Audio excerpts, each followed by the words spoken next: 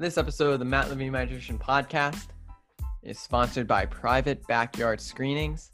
Yeah, you heard that right. Private Backyard Screenings. They could bring movies, live sports, video games, trivia, plenty more, all to the comfort of your backyard for prices starting at $150. Send your inquiries to privatescreenings2020@gmail.com, or you can text or call 908-418-7122. On this episode, we have New York Times bestselling author and University of Delaware alum Jeff Pearlman to talk about his newest book, Three-Ring Circus, about the Kobe Shaq Laker years. The book comes out on Tuesday, September 22nd. You can still pre-order on Amazon, barnesandnobles.com, or whatever local bookstore you go to. So be sure to check out Three-Ring Circus, and I hope you guys all enjoy this interview. Thanks. Have a wonderful weekend. See you next week. So hello, everyone. Welcome back to another episode of the Matt Levine Magician podcast. I'm especially excited for this episode.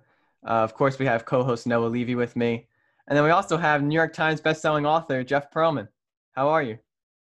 You forgot to say, and University of Delaware grad and disciple of the Dan B. Levine, because he was Dan B. Levine, School of Journalism. So you got to throw that in there.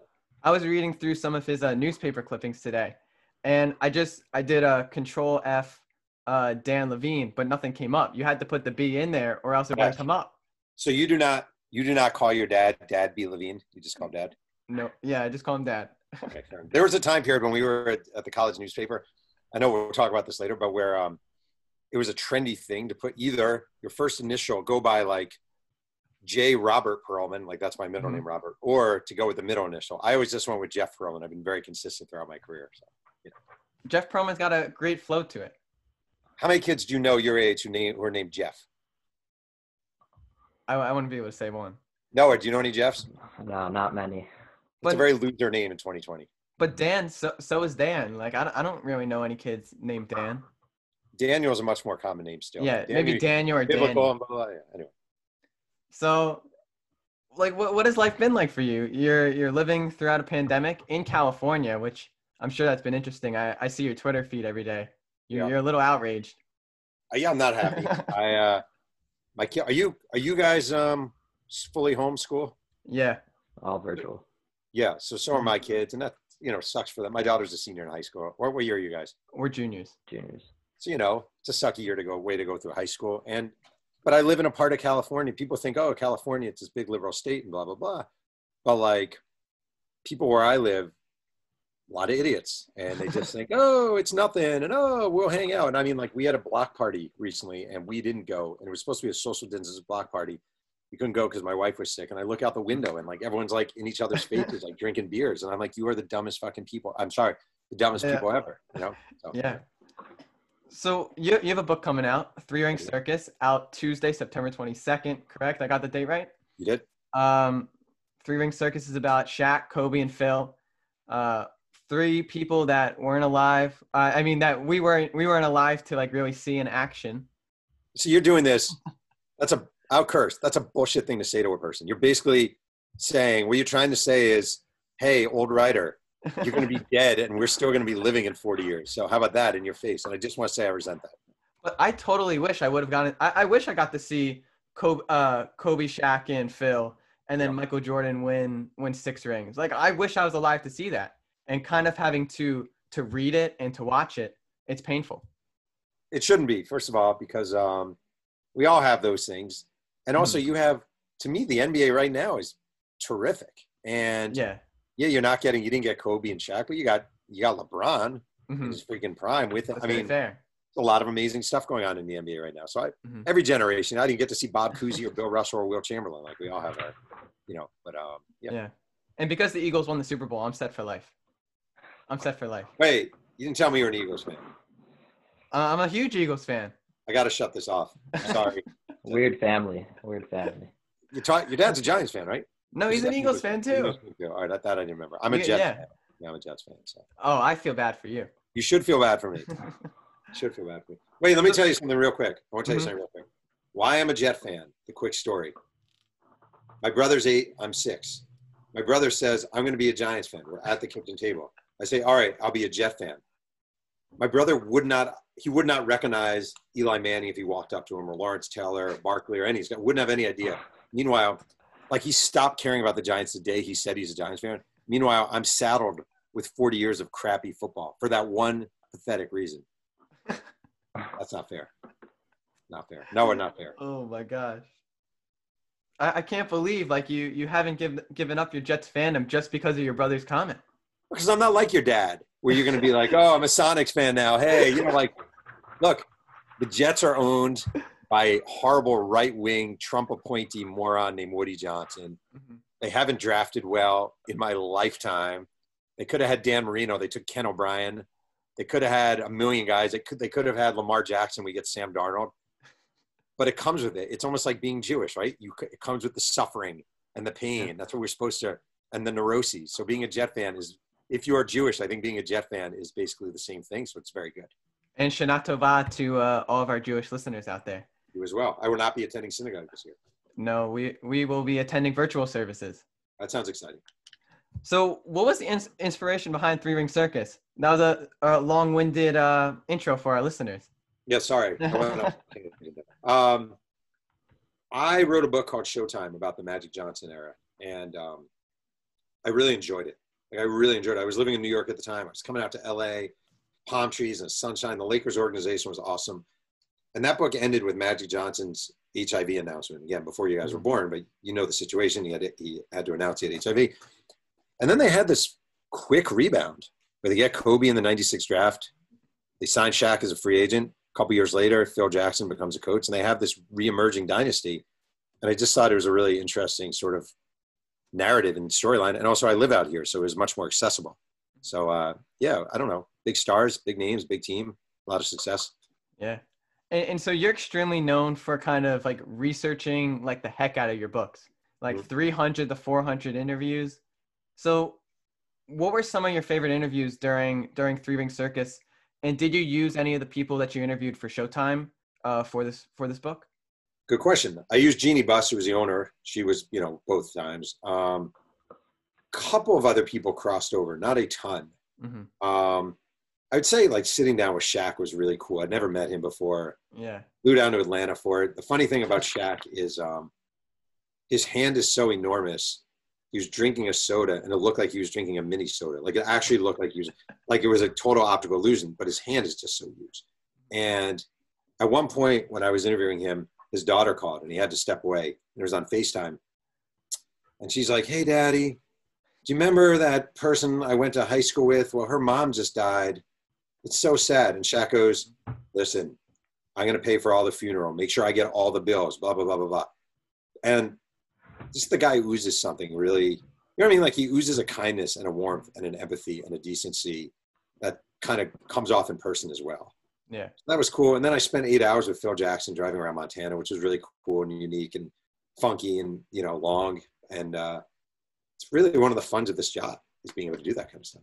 You just said that so casually, just spending eight hours with Phil Jackson in Montana. Like I would be so intimidated by like people like those, like legends. What was that like? What happens is, all right, so it's funny. I remember again being at Delaware with your dad. And I do profiles of like members of the Delaware basketball team. Mm-hmm. So you go, all right, you're going to interview Anthony Wright, the forward for the Delaware men's basketball team. I was far more nervous doing that than I am doing this. And what that really is more than anything is experience. And having done this long enough where, first of all, I've seen behind the curtain, I've seen everything. Like I've been to locker rooms, I've been in clubhouses, I've had athletes yell at me, I've had athletes hug me, it's like across the board. They're just human beings. Like they're just human beings. And Phil Jackson, if he walked up to me and said, "Hey, screw you, get out of my face," I'd say, "All right." And if he came up to me and said, "Hey, this is great," okay. Like whatever you do in life, you just, as you do it more and more, you become more comfortable with it. Shaq, no nervousness whatsoever. Phil Jackson, no nervousness whatsoever. If I had Trump tomorrow or Obama tomorrow, I just don't think I'd be nervous. I think I've done this long enough. How did you manage to get Phil Jackson and Shaq's like contact information? So I am kind of friendly. I have a good relationship with the owner of the Lakers, Jeannie Buss. Mm-hmm. And she actually used to date Phil Jackson as well as be the owner of the Lakers. Wow. And I emailed her one day and I was like, I don't know, do you have any advice how to get in touch with with Phil? And she said, well, let me try emailing him. And she wrote me back and she said, here's his email address. He said he would talk to you. And initially he said, why don't we do the interview over the phone? And I was like, would you let me fly to Montana and talk to you in person? And he's like, sure. I said, great. With Shaq, he works for Turner, obviously. He does, TNT. So I just reached out to the publicist and I said, I'm working on this book, blah, blah, blah, blah, blah. And he said, all right, fly down to Atlanta in 3 weeks and we'll sit down and we'll get you up with Shaq. And that was it. And how long did you get to speak with him? Like, was it hours or just like, he was like, all right, I only have half hour with you, then I got to go. Shaq was about an hour and 20 minutes. Phil Jackson was 8 hours. We literally drove, stopped for lunch, went back to his house, had dinner at a restaurant. It was like if there was some contest for like spend a day with Phil Jackson in Montana, mm-hmm. And people were bidding and bidding and bidding. It's like I won. And all I had to do was pay for airfare. Did you? Oh, you didn't even pay for the meals. He paid? No, I did pay for the meals. You always pay for them. Yeah, but I'm just saying it wasn't. Yeah. Pretty cool. Yeah. So you mentioned like these guys being human as well as athletes. So is there anything special about being in the presence of guys like Shaq or Phil, or are they just more human when they're around you being interviewed? See, that's a great question. I would say at this point in my career, no. Like I'm just as interested in interviewing the guy at the end of the bar or the guy who collects the trash or the guy who extracts teeth. It's more about the story. Like to me, it's about the stories. Like when I was in college, it was like, I remember I got to cover my first ever baseball game when I was at the University of Delaware. I got credentials to a Philadelphia Phillies game. And I walk into the clubhouse for the first time. My hands are coated with sweat. And I'm like, oh, excuse me, Mr. So-and-so. And you're just terrified because these guys are larger than life, right? Mm-hmm. But the longer you do this, they just don't feel larger than life anymore. They've had interesting experiences. You're excited to talk to them. But again, if I were doing a book on the garbage men of Orange County, California, I'd be just as excited to talk to the guy collecting the trash or driving the truck as I would Shaquille O'Neal. It just comes with time, It's like, I would say if you want to stay a sports fan, like if you really want to stay a sports fan, do not become a sports writer. Because it's very hard. Like if you said to me, oh, who are your teams? Present tense, who are your teams? Maybe the Jets a little bit, but generally I don't have any anymore. I just root for good stories and topics. So when you're writing your first book, like one of your first books was Boys Will Be Boys, Dallas Cowboys one. Yep. Like when you had to meet some of those like big names, were you intimidated by them like back in 2008, right? That's when the book came out? I think maybe. I'm not sure the date, but probably. Not really. It's more like, all right, I find it more intimidating to be in a group setting. Like Michael Irvin wouldn't talk for the book. So I have a good story about this. Michael Irvin wouldn't talk for the book. Mm-hmm. He was being inducted into the Hall of Fame that year. So I got credentials to the Hall of Fame and I interviewed him in a group setting. And I'm actually more nervous interviewing people in group settings where other people are hearing your questions. Now, here's one of my great moments. I'll tell you a great moment of my career. At the Hall of Fame, after they do the Hall of Fame ceremonies, every player has their own party in a tent on the grounds of the Hall of Fame. So it's a huge grounds. So they set up tents. And Michael Irvin's parties are. Michael Irvin's party was like the Shindig Bash, and all the old Cowboys were there. And I obviously was not invited to Michael Irvin's Hall of Fame party. So I snuck in. I actually went under the tent and snuck in and looked around. And there was a security guard walking around, and I was watching him the whole time. So he would go this way, I would go this way. And my closing scene of that book is Michael Irvin dancing with his wife at his own Hall of Fame party, which I got because I snuck into Michael Irvin's Hall of Fame party. Those are really the moments that are electrifying and fantastic. That's incredible. Right. Because I was reading, I'm almost done with Showtime. I haven't finished it yet. But a lot of these parts in Showtime, it's almost like a regular story. It's not like facts. It's like you have the dialogue down and everything. Mm-hmm. Like in your interviews, how are you able to get so much out of your subjects and kind of make it like a story type of feel? Great question. First of all, the one area I'm willing to be a little lax on, not lax on, but a little, if someone's like, so Shaq says to me, So Phil walks up to me and he says, "Hey, you need to be more serious." And I said to him, "Fine." Like, he's telling me a 15-year-old story. The odds that Phil Jackson literally said, "You need to be more serious," as opposed to saying, "I want you to be more serious," or "I'd appreciate if you're more serious." It's in one area where I'm willing to give some leeway. Conversations. If someone says to me, "This is what he said," I'll be like, okay. If it matches up with the time and the circumstance, I'm okay. Otherwise, though, and that's a great question. Otherwise, it's just about asking about the minutia, and a lot of it is about stopping someone and saying, like, someone may say to me, I remember driving to my first Laker camp, okay? And I say, "Hey, Dad, I don't want to interrupt, but what kind of car do you drive? Do you remember?" "What kind of car did I drive?" "Yeah, it's just important for the details." "Well, it was a 78 Buick." "Oh, what? Do you remember what color it was?" "It was olive green." "Do you remember what make it was?" "It was a Buick, whatever, Skylark." Like, those details are really, really important to me. I always say, like, this isn't just a cup. It's a Starbucks cup. It has a white sticker on it. It has a lid on it, blah, blah, blah.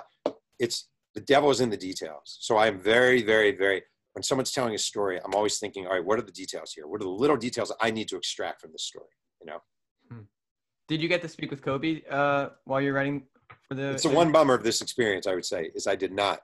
He came out with Mamba Mentality while I was working on this book. He was promoting that pretty heavy. I was told early on I wouldn't get him. It's interesting. Every book I've written, there's been at least one major character I didn't get. My first book was about the 86 Mets. I did not get Darryl Strawberry, Dwight Gooden. Brett Favre, I didn't get Brett Favre. Walter Payton was dead. Showtime, I didn't get Magic or Kareem. So you make up for that with dogged, hard-nosed reporting, and you just do your best. And do you, when you're not able to get like a centerpiece like Kobe per se, are you making sure that like the surrounding characters are that much stronger? That much stronger? No. All right, it wouldn't be fair. The thing is, it's not fair to, example, Shaq talks to me, Kobe doesn't.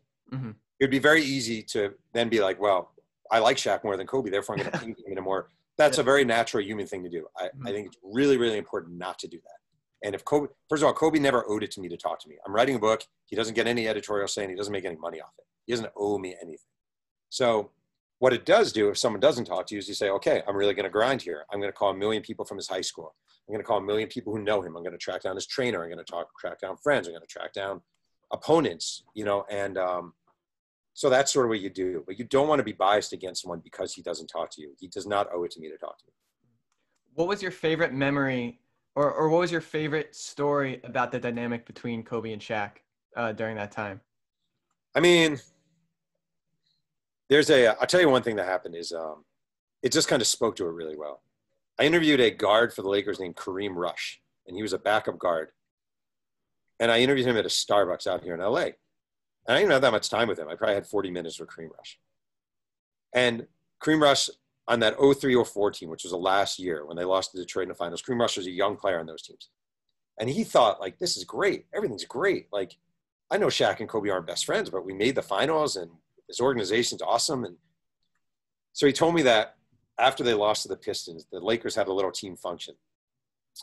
And Kobe walks in and he says to Kareem Rush, "There's no way I'm ever playing with that motherfucker again." Right? And that was the moment you could actually see Kareem Rush, even in the interview with me, his head just, or like the deflation of a balloon.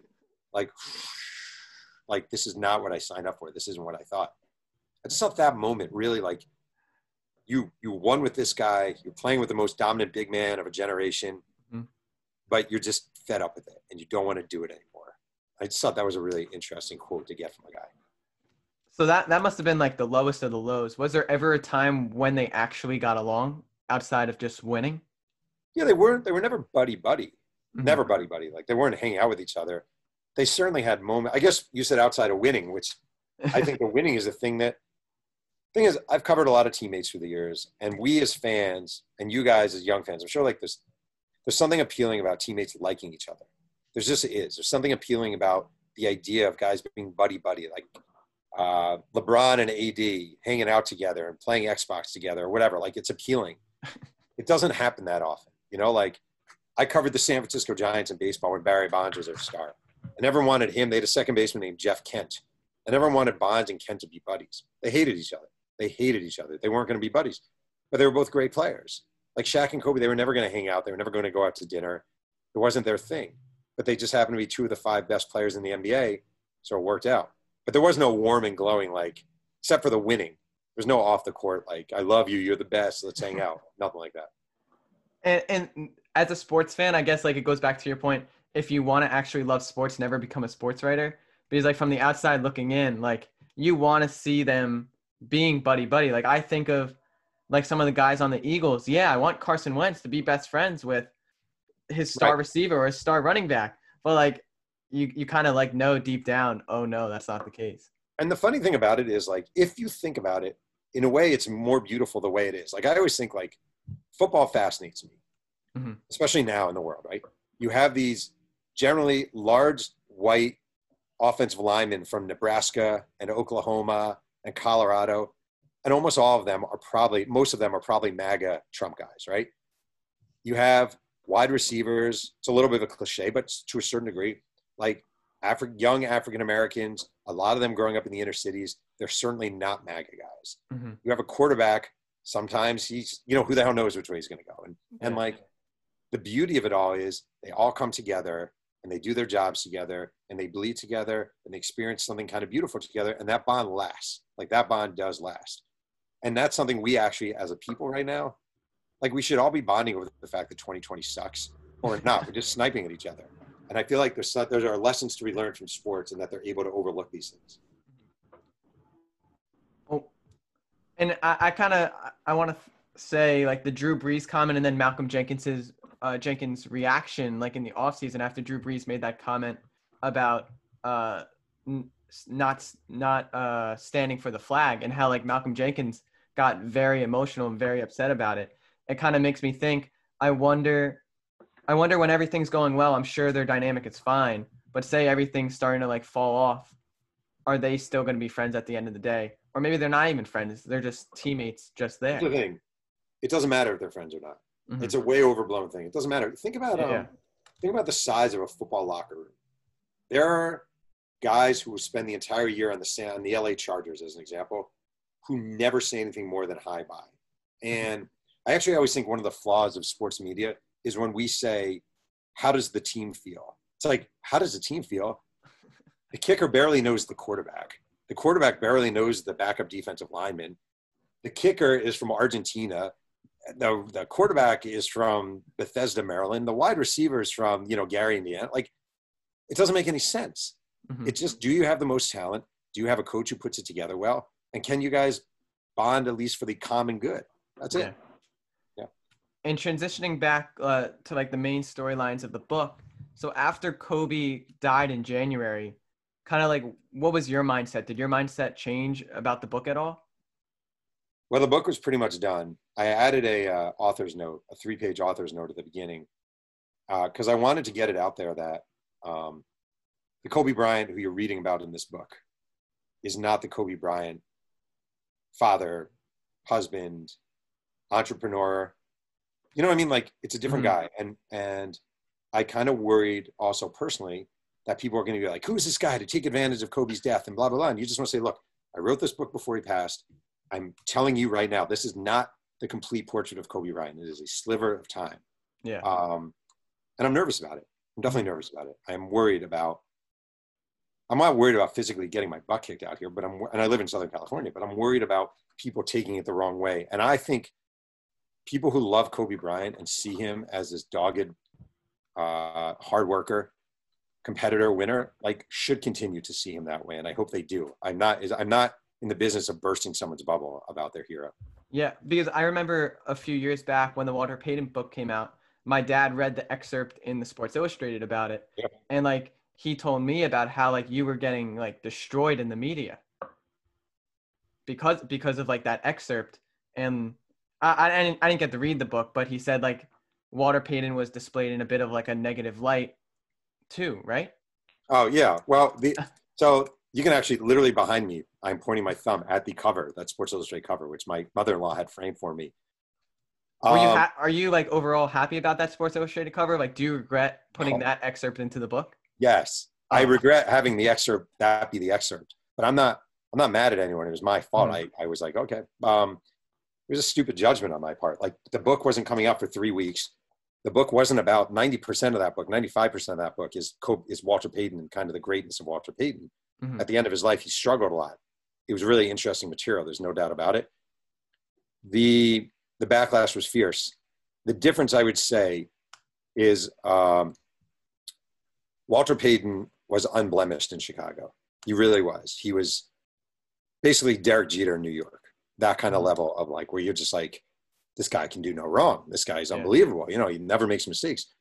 Kobe Bryant isn't that. You know, Kobe Bryant, we all know. We know about Eagle, Colorado. We know he could be a pain in the ass. We know about the acrimony between him and Shaq. I do think that it's a safety net a little bit for me. And I've heard the J.R. Ryder story a couple times on Twitter. Yeah. Can you tell that story for the listeners? Because Sure. that story makes me crack up every single time. Yeah, it makes me crack up too. In my career, I've probably knocked on about 10 to 15 doors. Like, where you can't get a phone number. Unannounced? Yeah, unannounced. You can't get a phone number, and you just show up. You're like, well, I have an address. I'm just going to show up. Yeah. It is the equivalent, the journalistic equivalent of being on a flight where the turbulence is really bad. Mm-hmm. And you just hope you're not going to crash, right? It Yeah. generally works out, but it's scary. That knock and that wait is scary. I have an address for J.R. Ryder, former Laker, just for 1 year, Laker. I don't have a phone number. I'm in Arizona. He lives in Arizona. I figure, okay. I drive out and I knock on his door. Now, I don't know. It was a little early. I got there like 9:30, which is probably inappropriately early to knock on someone's door. I acknowledge that. I knock on the door. Little kid answers. He's like, can I help you? I'm like, hey, my name's Jeff. I'm looking for J.R. Ryder. He's like, hold on 1 second. Woman comes to the door. I don't know if it's J.R.'s wife or girlfriend. I have no idea. She's like, can I help you? I'm like, hey, my name's Jeff Pearlman. I held up a book I wrote about the US of O. I'm like, I wrote this book. I'm trying to find J.R. Ryder for a book I'm writing. Hold on 1 second. She goes back, close the door. I hear two people kind of, J.R. Ryder comes to the door. I'm like, hey, J.R. So my name's Jeff Pearlman, and I'm a writer, and I'm working on a book. He goes, whoa, bro, wait, bro. You show up. You show up. Like, you just, bro, that is so bro. That is so bro. No. And I'm like, and then he opens the door and he comes out. And he's like, bro, that's not cool. And then he goes, bro, I mean, what's that book about you have? I was like, oh, I wrote it about the USFL. He goes, is that Trump? Trump owned a team? Like, yeah. He's like, so what are you writing a book about? And I'm like, oh, the Shaq Kobe years, the Lakers. All right, man. I'll talk to you. He ended up giving me, he couldn't do it then. He did it on the phone. He gave me 2 hours of awesome. So again, knocking on the door, it's scary. It'll probably get me shot one day, but Yeah. you know, there are some benefits to it. Is there a specific anecdote that J.R. Ryder told you that like really stood out to you, or that was just hilarious?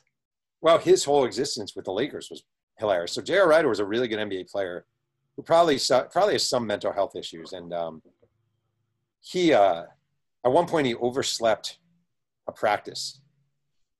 And it was on the road. And he asked the hotel clerk in the front desk to write him a note that he could give to Phil Jackson that they didn't give him a wake-up call. So he literally shows up at practice and gives Phil Jackson a note.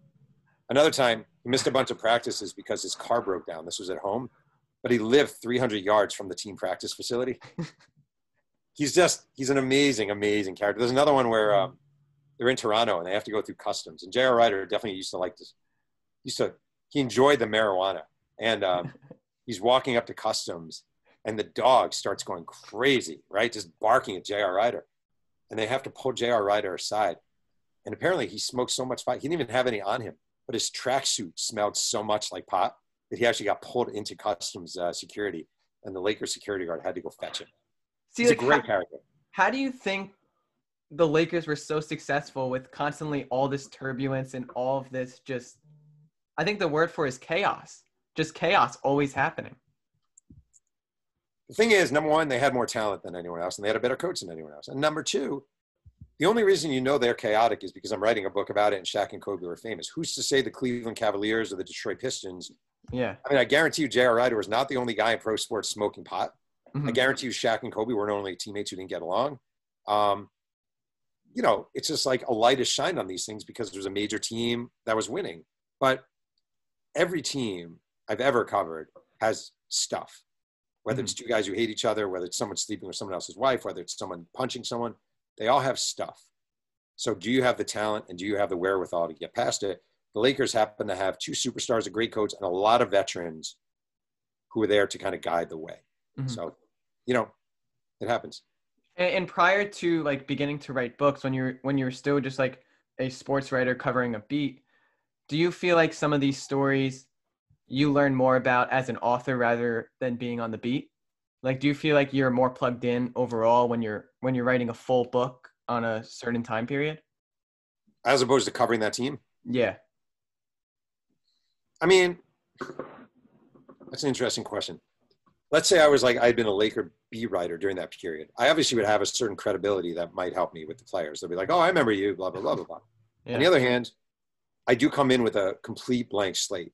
Like I come in and I just want to talk to everyone. I don't think I know anything. I don't have the background that Laker beat writers would have had where maybe they have their biases and prejudices about the team. I don't really have that, you know? So I don't think it's a disadvantage to have been a beat writer, but I don't think necessarily it's a disadvantage to come in just as an author with a fresh look, you know? And I try to interview all the beat writers and get their takes, and generally they're very helpful. Like, did you know nothing about like really what was going on with the team prior to beginning to write the book? I didn't hear you for that. I said again, I'm sorry. Did you like have no idea of like really what was going on before you started writing the book? I mean, I had like an idea. Yeah. Yeah, I had the same knowledge you probably had, or well, someone who was around for it maybe a little more. But like, I knew Shaq and Kobe. I knew all the players, knew about them. I knew about the organization well because I'd written another book on them. But no, I always say it's funny. Like you write a book proposal for these books, and that's the first thing you do. You write a proposal, and if your book winds up anything like your proposal, you've done a shitty job as an author. You know, because you should go in and report the hell out of this, and find all kinds of new stuff. So it'd be weird if I wrote a proposal and I said, this is what the book is going to be. And then it actually came true. So where did you start in the very beginning? Where did you start? I mean, the first thing I do is like, I track down as many media guides as I can find. So I will go on eBay and order every media guide from the Lakers of that era. And then I'll go through the media guides and I will try to, I'm old school. So I use Microsoft Word. I make a file for every single person, every person. Then I try tracking them down. And at the same time, I'm going through newspaper databases. I'm going on eBay and ordering every book that had anything to do with that time period. So it's like this whole, you're building a library. Like by the time I'm done with this, I should have the biggest 96 to 04 Lakers library on the planet. And at the same time, I should have this compilation of 400 interviews. And then when you're writing, you're kind of merging all that information together. You must have like fantastic filing abilities. No. I don't know how. My wife would laugh at you if she heard you say that. I am a mess. I just do it all chronologically. So I figure out, I mean, you write it chronologically. Oh, sorry about that. I just do it chronologically and I try my best.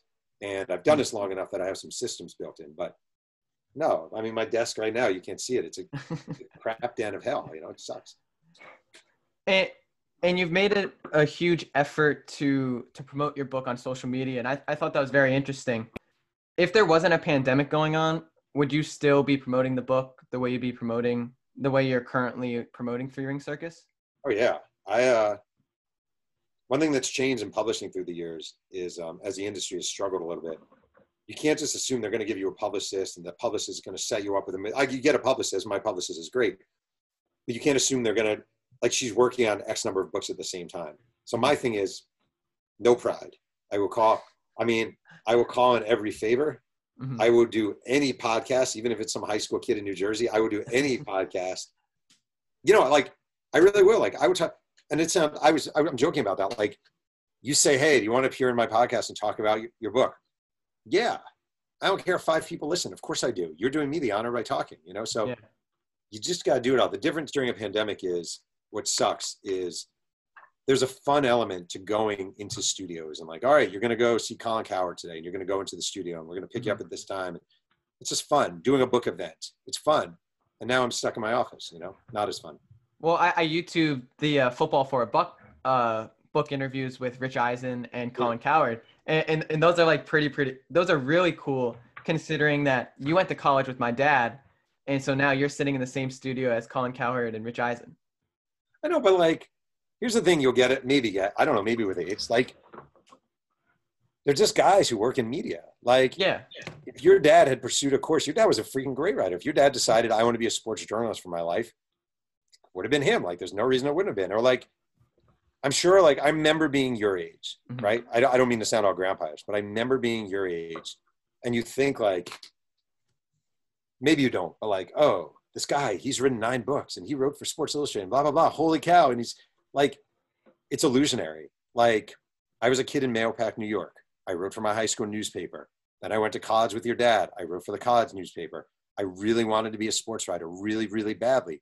I started at a newspaper. I was covering high school wrestling. Nobody knew who the hell I was. I lucked into a job at Sports Illustrated. I got hired as, like, for you, how old are you, 16? Yeah, 16. So you're 16, I'm 48. It feels like a huge line between us to you, but it's not. I'm telling you, it's not. I remember everything about writing for my high school newspaper. It was not that long ago. I'm not that different than I was then. It's just with time, you pursue these things and sometimes you're lucky enough to get them. That's it. Incredible. But it's not. That's what I'm saying. Like Colin Cowherd is this guy who wanted to be on radio and he wound up on radio. Right. But like the guy, I'm telling you, the guy delivering your mail today is no less impressive than someone working in sports media. It's just a less public profession. I've never thought about it that way. It's true.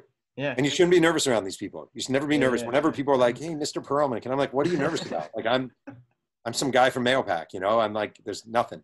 You're Jeff. I'm Jeff from Mahopac. Exactly. If you called me Mr. Pearlman, I'd be pissed at you. So what's next from here? So you have the book coming out on Tuesday.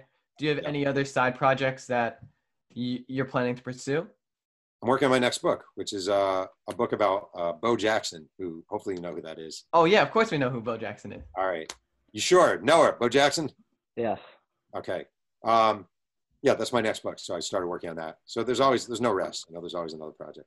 See, Bo Jackson's career is very interesting because he was so good for just such a short period of time. There was a 30 for 30 on Bo Jackson, right? Or was it The Football Life? It was a 30 for 30 and everyone thought it was great. I actually didn't like it. I thought it was very incomplete. So I'm hardcore into Bo Jackson. Yeah. So why do you like Bo Jackson? Like, I just want to say, I see the thing that says less than a minute. Do you want to switch to your other Zoom? Oh, link? We could switch real fast. Did you email that to me? I don't know if I wrote it. Yeah. So I don't remember what we were saying. What was I saying? Oh, we were talking about Bo Jackson, how you're unhappy with the 30 for 30 documentary that I found fantastic, but that's just me. Not unhappy. Unhappy is too strong of a word. I just thought there's so much of that story. It actually, I guess in a way it made me happy because there's so much to tell. And I feel like everyone talks about the 30 for 30 and there's so much more to that story. So it sucks. So the one thing that sucks about pandemic really sucks is I really want to go to Alabama and report this thing. And I haven't felt that comfortable flying. So I don't know what I'm going to do. You got to interview one of the Seahawks players who got killed. I interviewed 7 of them already.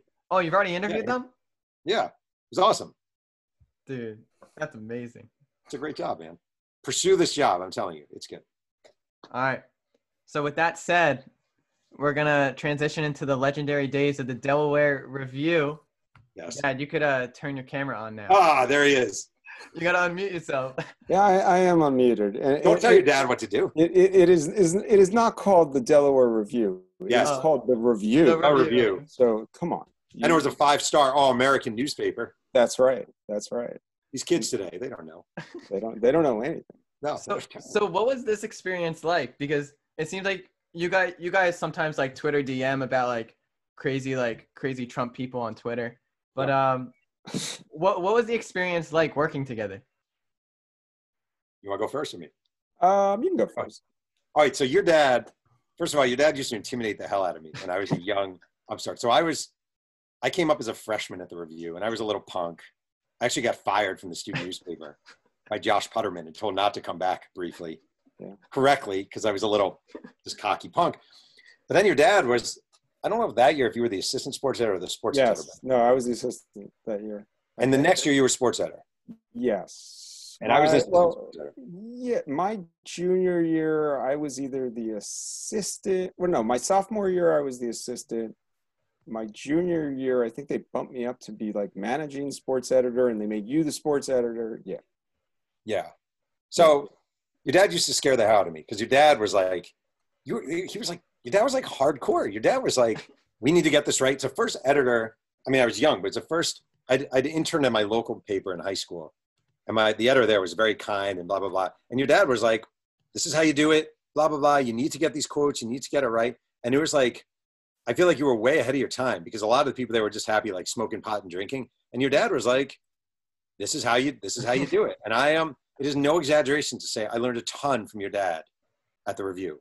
There's no exaggeration to say that. And he was the first editor I had who sort of wanted a writer to be like disciplined and get his facts down and get his stuff right. And it was hugely important in my career. Well, like in the Showtime book cover, like this, I love this note that you wrote to him.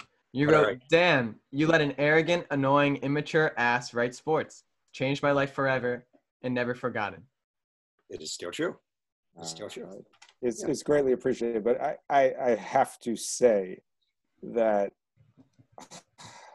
they talk about in this world about impacting and affecting change.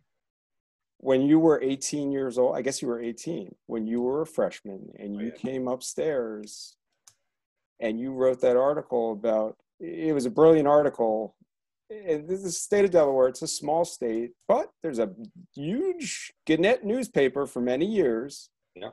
And this 18-year-old guy comes in and writes the hell out of a story called Delaware versus Delaware State, the rivalry that never was. Oh, and this was an amazing piece of journalism about why the University of Delaware had never played any type of collegiate sport against Delaware State, which is down south in Dover, for those that aren't familiar with Delaware, and is primarily a black university, black school. And you want to talk about an amazing piece of research, and you want to talk about reporting. And there were a lot of people at the review that ended up being so jealous, but I admired it. I admired the piece. I admired the fact that you had the balls to come in there and put something like that together, and for it to be as amazing a piece as it was. And the bottom line was, I can't remember if it was like 2 months later or 6 months later, this piece was like 6 weeks. I think it was 6 or 7 weeks. Yeah. Suddenly the two schools got together and they made an agreement to play basketball together. And it was, but I mean, ultimately what Jeff was really getting at also was football, because football at that point in time was Delaware's baby, great team in the Yankee Conference. And it took a number of years until that finally happened. And you actually wrote another piece a number of years later, calling them out still for that. But my God, I mean, just a fantastic piece of journalism. And from that moment on, I think people were intimidated to a degree. Maybe they were just repelled by my disgusting arrogance. I think that might have been part of it. Yeah, I mean, super cocky. You definitely were super cocky, but my God, I mean, the passion was there and you could see that. And we had so many great times. Like I remember when we would, because back then everything was done in the car. We would drive up to Boston to cover a football game, stay overnight. Who would drive? We both would split it. I think your dad took most of the driving, though, to be honest. Yeah. Once, you weren't with me, but once when I was driving back from Lehigh on the Paoli Turnpike from a field hockey game, I got pulled over by a cop driving 75 miles an hour. They were going to suspend my privileges from like renting a student car for a while. But, it's funny because you mentioned that you learned from me. I learned from you. Forget about the idea of like, some of the stories and everything, but I remember, and I think it was my junior year, and I was being so thick-headed and so stubborn because you wanted to cover club sports. You wanted to do articles about the men's hockey team, which was a club sport at the time. And you had such a valid point, and I was such an asshole. I was like, no, this isn't a recognized NCAA sport. I mean, I forgot about that. That was funny. Yeah, and you pushed it and you pushed it, and we ultimately did it. And I remember there was a very positive response to it. Mhm. Yeah. I mean, you really showed me that there's other ways to look at something, and just because there's like these straight lines, it doesn't mean you can't attack things differently and view things through a different prism. And most people that we worked with there, they didn't. That wasn't the case. Please tell me you have told your lovely son about the Bradley Eubner incident. Oh yeah. Yeah? Jeff also. Well, there were a couple of Bradley. No, wait. Do you know the one?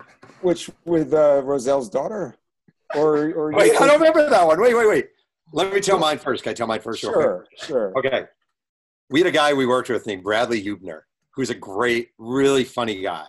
Yeah. And we noticed. Okay, I think I started doing this. I will take credit for the beginning of it. Outside the review, so the review was on the second floor of the student center. If you looked outside, there was a payphone there. Okay. Oh wait, actually, this is two things in one. We used to call people. We got the number for the payphone, and we'd call the payphone and be like, "Oh my God, is this a payphone?" We'd be looking at the window. We'd be like, "Is this a payphone? Oh my God, I think I dropped my wallet in the garbage. Can you look in the garbage and see if the wallet there?" And people would be digging through the garbage. But the thing we did, Brad used to pretend to be a radio disc jockey, and he would call people and be like, "Hey, this is KTSR radio. You're the 100th caller, blah, blah, blah, blah." And he would do this over and over. And we would do it all the time. One night, your dad calls me in my dorm. It's like midnight, 1 a.m. He's like, "Shit, we have to be at the review at 6:30 tomorrow morning. The police tracked the calls and they want to meet with us all there." Well, right? it was Halloween night. That's Was what it? it was. It was because we used to have to. Our deadlines were Sunday nights and Wednesday nights. Yep. And it was a Wednesday night of Halloween, and I think at that point, Rich and Archie, they left early because I think they went to a party. So Jill was in charge. Oh, you have a good memory. We were just fooling around, and we started randomly making these Calls. phony phone calls. I think you made one or two of them too. I just want to say. It was yes, we all did. We all did. So your dad, your dad is terrified, and he's like, and I'm terrified, and I'm like, "Oh my God, are we about to be expelled from college? Like, am I about to be expelled from college because Brad Eubner is making prank radio calls?" And we get up to the review. It's me, it's Brad, it's your dad, maybe the guy Jason Garber, I think, was there. Yeah. And we're still at 6:30 in the morning, okay? Yeah. And it turned out someone pranked us. Yeah. There were no police. It was just someone messing with us correctly. And one of the most scary moments of my But we did get yelled at. We did get yelled at by Jill. She was very upset. But I do remember one of the phony phone calls was to the president of Delaware at the time was David Roselle, who I think either came from Kentucky or left to go to Kentucky. We did call his daughter. One of the calls was to his daughter. But I do remember when it comes to Brad, because Jeff also was a visionary in a sense, in that you struck up the friendship with Greg Burton on the radio. Oh yeah. And Jeff started to do a sports radio show on Sunday mornings. Yeah. Okay. So we were upstairs listening to the sports radio show. So what would good colleagues and good friends do? Make phony phone calls. All the time. I remember once when it was leading up to a week where the Hens were going to play the Richmond Spiders. And Brad did a ridiculous, voice about the Richmond Spiders, and they're going to be scary. And it was, it was unbelievable. Yeah. And I knew, because nobody listened. It was college radio. Nobody was listening. I had like a reach of about 4 blocks, and nobody was listening. And I get these calls, and it would be like, we literally were downstairs. The radio station was downstairs. Newspapers upstairs. We were doing our show, and they'd be like, "Kim from so-and-so is on the line." And I'm like, ugh, who is this going to be? But I couldn't tell Greg because I felt so bad about this. And it would be like Laura from the review pretending she's like a jet fan from Massapequa. And it was like, it was so mortifyingly embarrassing. And I had a tape of that for years. I lost all the calls. It was freaking gold. Anyway, it's very good. Was working for the review, was that when you made the decision that you wanted to pursue this professionally? Like how much fun you had? Yeah. And it was like, the thing about the review back then, like we were loaded. I mean, we were loaded. Like it was, a lot of those people went into journalism. It was just, it was a real freaking legit, hardcore, excellent college newspaper at a very high level. It really was. And I was applying for internships, and I got a bunch of internships while I was at the Review. And I felt like the professors, whether you liked them, it was like this love-hate with the professors, but they were really hard on you. And it just really felt, it's like my roommates are going to their accounting classes or their business classes, and I'm spending 70 hours a week at the Review cutting my classes. And it just felt, you're there at 3 a.m. eating soggy pizza, listening to Nirvana, and just, it was like, it sounds like two old men talking about this glorious time, but it actually was a glorious freaking time. And like, I hate that college newspapers don't have that same oomph anymore, because it's freaking awesome. It was just great. Well, what did the college newspapers remind you of now?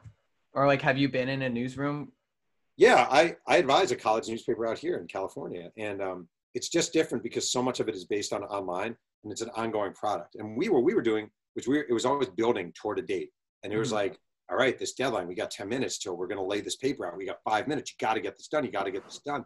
There was a lot of pressure. There was a lot of sleepless nights.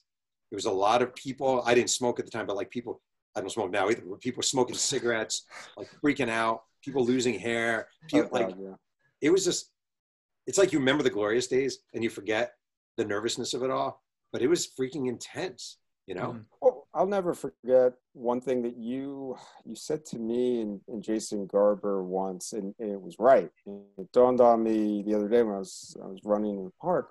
You guys had talked about how great this was, that, you know, we were actually kind of running a newspaper, and we really never have this chance again in our lives. And it's so true. Yeah. I mean, Jeff mentions about the sleepless nights. I think the only time I've pulled an all-nighter that I can remember was the night that the Hens beat Drexel to win the NAC and go to the NCAAs. It was a Wednesday night, the game. Wednesday was our deadline, and they left certain space for us. They sent the entire, everything else was wrapped up.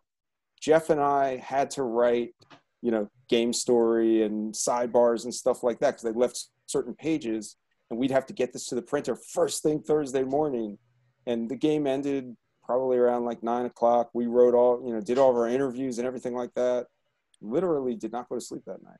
I also want to say, and this is kind of important because this is something like, I think like, so you asked me, Matthew, you asked me about, is it nerve wracking, like hanging out with Shaq or Kobe or whatever, like that kind of stuff. I still maintain the most fun I've ever had covering a team or a sport was the year Delaware. We were at Delaware when Delaware made its first NCAA tournament ever. Yes. Okay. And they played in this crappy little field house. Yes. And there's no more organic feeling, for me at least, in sports writing, when you attend a college and you're covering the team and you know these guys because you go to class with them or you see them and blah, blah, and you know them behind the scenes. And it really feels like you're covering them. Like we were hard on teams. We did not just like praise them. We ripped players. We ripped coaches. I called for a coach to be fired at Delaware. Like we did that. Yes, you did. That was a bad idea. Lauren Klein, the men's soccer coach. No, you were right. You were right. Yeah, but he was a horrible coach. Did not know soccer. You were right. I was not the guy to write that column because I never watched the game. Yeah. Correct. So, but like your dad and I, we traveled to Dayton, Ohio.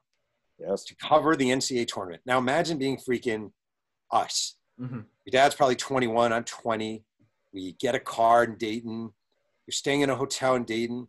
You show up on media day and you're surrounded by all the writers who you admire, your heroes. You're covering your team. And the funny thing about that I remember vividly, we're sitting courtside or whatever in our seat. It's Delaware playing Cincinnati. And Delaware is a 14 seed. Right, 14 seed, 13. Right? No, it was 4. 4-13. It was a 4-13 game, right? Yeah. Cincinnati. Nobody knows that much about Cincinnati. That's right. Like it's like Nick Van Exel and Corey Blount and Herb Jones. Nobody knew them at all, which was the funny thing. They were like the sleeper of sleepers. Right. And we're like, there was a part, if you went to Delaware, you're like, you know what, Delaware, man, we have a 7-footer at center, Spencer Dunkley. We got a front line. We have this freshman point guard who's really good. We could win this game. It was like, we could win this game. Game starts. I think Delaware was up 6-2. Yes. Sitting there, right? Bob Huggins calls timeout. Cincinnati calls timeout. And it's like, holy shit, Delaware's going to beat Cincinnati. We're going to be here a while. Damn, we're going to be here a while. Delaware lost that game by 39. It was ridiculous. Cincinnati's basically like, okay, we're going to start pressing now. Let's see how this goes. It was a massacre of epic proportions, but ridiculously cool to be there. Well, Huggins brought what's his name off the bench right after it was 6-2. He brought Van Exel in. Yes, because Van Exel wasn't even a starter. No, and he was so ridiculous. He was like, we're like showing up with like Brian Pearl, our all-county point guard from Pennsylvania, and they're bringing Nick Van Exel, who's about to spend 15 years in the NBA. Yeah. It's ridiculous. Wait, I hate to say this. I have another interview I got to do. Oh yeah. This has been one of the most fun I've had so far. And I just want to say, I'm being serious. Your dad is a freaking legend. Oh, stop. Your dad was a great writer. He made a huge, I don't care, whatever, you don't have to say anything. Yeah. He's made a huge impact in my career, and huge impact. And I do not forget it. I've never forgotten it. So hopefully you can be half the man of your dad. Well, thank you much, Jeff, and best of luck with this book. And I can't wait for Bo Jackson. And yeah, I want to DM you about that, because I think the Tecmo Bowl aspect you need to hit, because that 100%. Bo. I agree, 100%. I agree. So before you go, where can everyone find your book? Amazon or Amazon, BarnesandNoble.com, your local bookstore. It's it's everywhere. It's everywhere. I'm Congratulations. not saying that cockily. I just mean it's Yeah. Congratulations. Thank you guys so much. It was awesome. Seriously. And I just want to say, considering you guys are in high school, that's one of the best interviews I've done. So great job. Seriously. Thank you. We appreciate it. All right. See you guys. Dan. All right. Take care, Jeff. Good seeing you. Yeah, you too. Bye, guys.